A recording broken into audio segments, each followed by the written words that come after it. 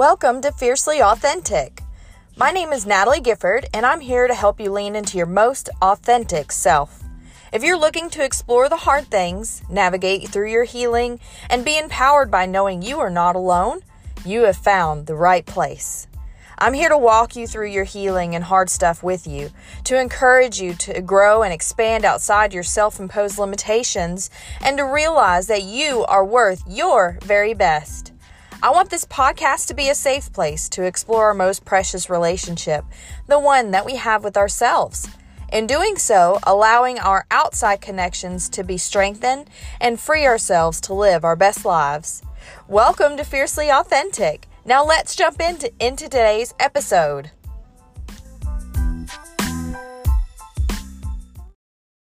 Hello guys and gals, this is Natalie. I hope everybody's doing great. We are rolling into the Thanksgiving season. It is Thanksgiving week at the time of this recording. And it's still Corona. We still dealing with the COVID, y'all. So this is going to be our first COVID Thanksgiving. I hope everybody is safe. I hope everybody is doing safety practices. And just doing what's best for your family to keep everybody healthy and safe. Today, I want to talk to you about something that I'm walking through in a relationship in my life, and I am also walking through in my own personal healing. The fact that our childhood literally paves the way of our adulthood, especially if there's trauma in the childhood. If you followed my podcast long enough, you know my traumas. I was sexually abused for many years throughout my childhood. I have dissociative identity disorder from that, CPTSD, anxiety, and some bouts with depression here and there. But what I want to talk about is the behaviors that anybody who is going through any kind of healing during their adulthood or kind of self-discovery, you are looking at the behaviors that actually were habits that you created in your childhood for whatever reason. If it was a traumatic situation, you developed habits to keep you safe. If you had a peculiar family dynamic, you developed habits in order for you to navigate that. And those habits are literally lay the groundwork for how our adulthood is. Now, I'm going to speak more towards trauma because that's what I know and deal with the most. This can actually, you can not go through something just that greatly traumatic, but you dealt with some sort of situation in your childhood, you dealt with it repetitively, and you developed a habit that is triggered by that type of interaction. For me, if I'm along with my physical trauma, I was also navigating that with my mother, who was also being traumatized, who also had a history of trauma in her childhood. So, there's a lot of grace and forgiveness there, even though there's some things that still don't benefit our relationship happening today. But I was walking through this with my mother, who is, like I said, also being traumatized by my abuser. And she developed some habits, some defense mechanisms. She developed her own form of codependency, which, you don't have to be traumatized to be codependent, but that's generally a side effect. Basically, you're trying to control everything around you and around the person who is triggering or traumatic. You're trying to keep everything safe and calm and cool, so they are less likely to attack you, whether verbally, emotionally, or physically. And what that means is that you are in a constant state of hypervigilance, and you are already painting pictures and building boxes for events that are to come, and how people should act and what people should do. And if anybody steps out of that line, it throws you completely to the left, fucks all your shit up, and you don't know what to do with yourself. So what do? You react, and you throw temper tantrums, and you scream, and the fear takes over. Basically, how it translated between my mother and I when I was a child. She was being traumatized, um, and so she wanted me to clean up my room or something. And as a kid, I didn't. So instead of maybe a healthy mother, a mentally healthy mother, talking to her mentally healthy daughter, saying, now, of course, kids should get in trouble. I'm not saying that, but now, Natalie, I asked you earlier to clean your room and you didn't. Here are your consequences. There's no questions. These are your consequences. You were asked, and with more than enough time to complete the task. Here are your consequences for not following through with that. And then mentally healthy mother looks at mentally healthy father or partner in my sense, and says, she was asked to do it, she didn't follow through. These are the consequences that I laid out, and the parenting team dynamic follows through with that. Of course, that's in a perfect world. But when you're dealing with a codependent, traumatized person, and child does not do as child is told, you're met with, what the fuck are you doing? Have you lost your mind? Get it done now or I'm going to beat the shit out of you. Which then puts child in a constant state of hypervigilance, and it just creates that cycle that never stops unless somebody actively works towards it. And I brought that with me to my adulthood. I'm very codependent myself, because I not only was I trying to um, control and manipulate everything around me to keep me safe and everything calm, and keep my abuser from coming into my room at night or anything like that, I was also trying to manipulate and control the whole situation around my mother, to keep her calm and collected and her happy, and also where she wouldn't get in trouble, because I gave the example of the mentally healthy mother and her partner, an unhealthy a mentally unhealthy mother and her partner. She screams at me, things are thrown, sometimes physical altercations happen, and then she gets in trouble by the abuser because she can't control her kids.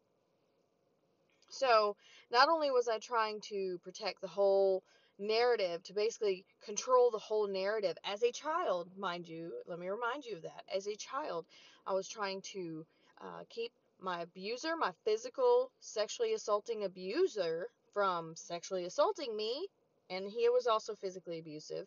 I was also trying to manipulate and control all the small details to keep my mother from losing her shit on me.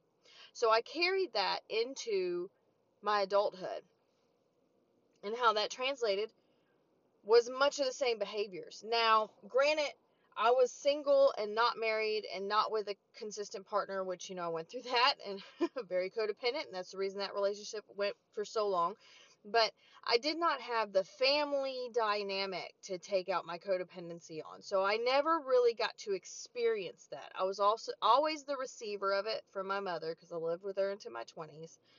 But I never had really the opportunity to be the deliverer of that behavior to somebody else until I got married. And shortly after I was getting married, we had our first kid.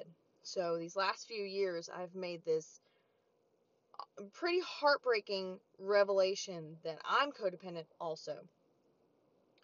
And the difference between my mother and I'm not saying I'm better than, but I've made different choices than my mother, where I was already on a path of healing. I had already walked through the season of discovering I had dissociative identity disorder and working so hard to bring myself back whole. I mean, talking about intensive 3 or 4 therapy sessions a week bring back myself whole.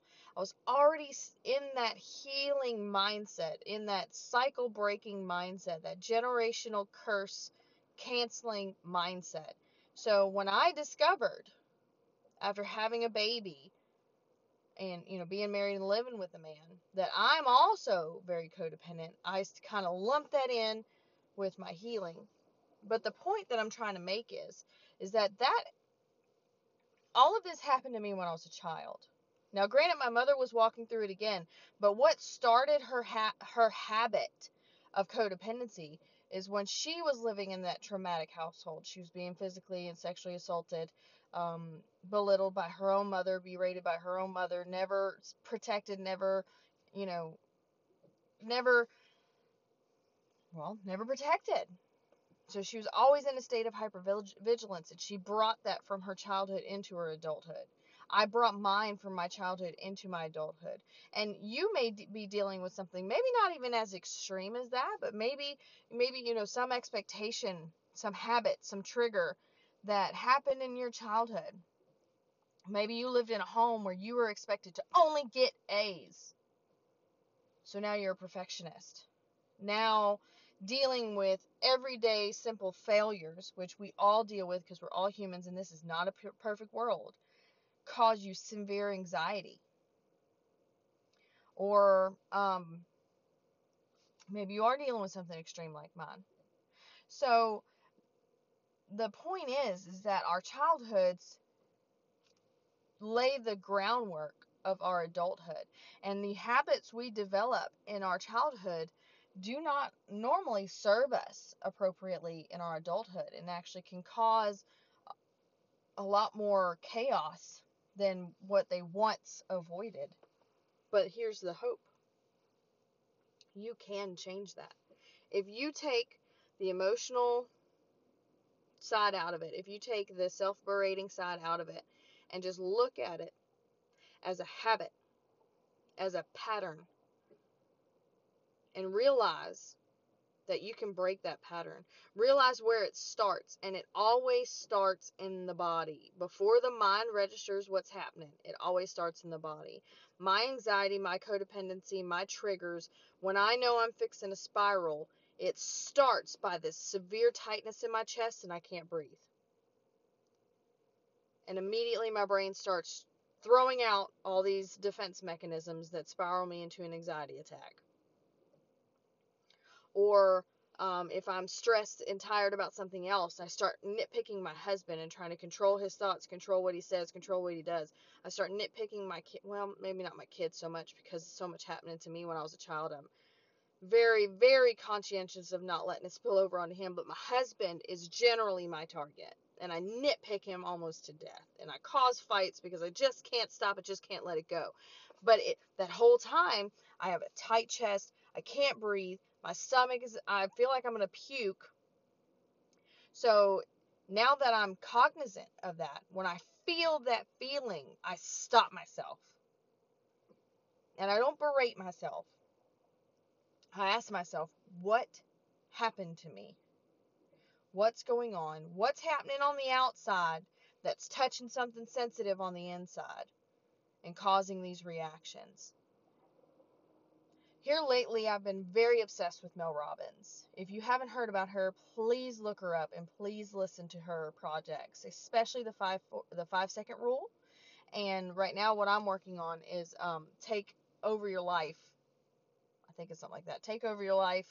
Take Control of Your Life, excuse me. And she goes over these, and she's done the research, and this is science-based evidence of how we as humans process trauma and process how we react to it and how we hang on to habits from our childhood. So I want to encourage you to figure out what your body's response to your triggers are. Once you figure that out, look for it. Look for your body's response, because we are instinctual creatures. Our body's going to respond to the situation before our brain even catches up. And by that time, our body's already in full panic mode, and our brain is just chunking out safety precautions, old habits, old triggers, old patterns of our behavior that used to protect us, that we learned when we were in our grade school, would protect us in some fashion.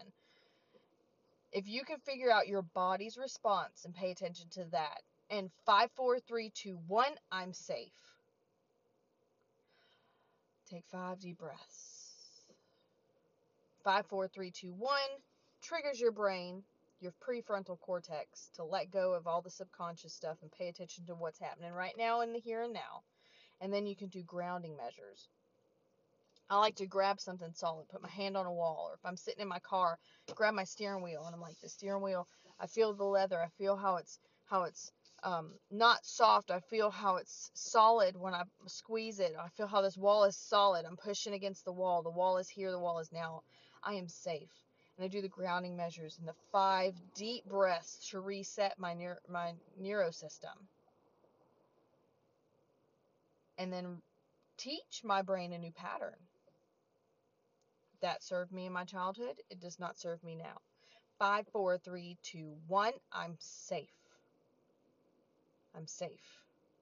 5, 4, 3, 2, 1. And then whatever mantra I need in that moment. Another favorite of mine is I can't control other people. I can only control myself. And I'm just breathing right now. And I reset. So I encourage you, like I said, take a second, take some time and look back. Take some time and look at now. What is out of control now? What behavior do you have that is out of control now? And then ask yourself, what happened? And figure out where the root of that habit is. And then pay attention to how your body reacts to that trigger.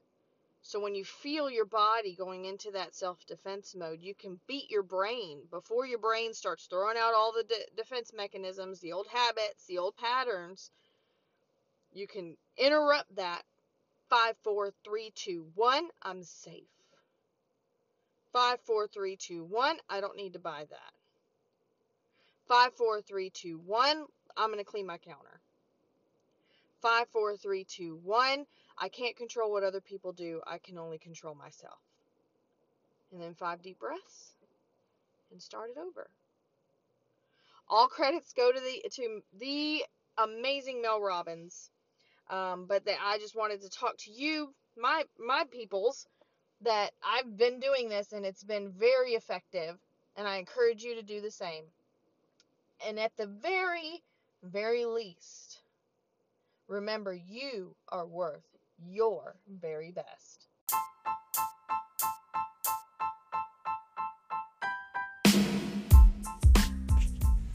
Thank you for joining me today. I am so proud of you for facing the hard things. Please like and subscribe to my podcast, and don't forget to be your fiercely authentic self.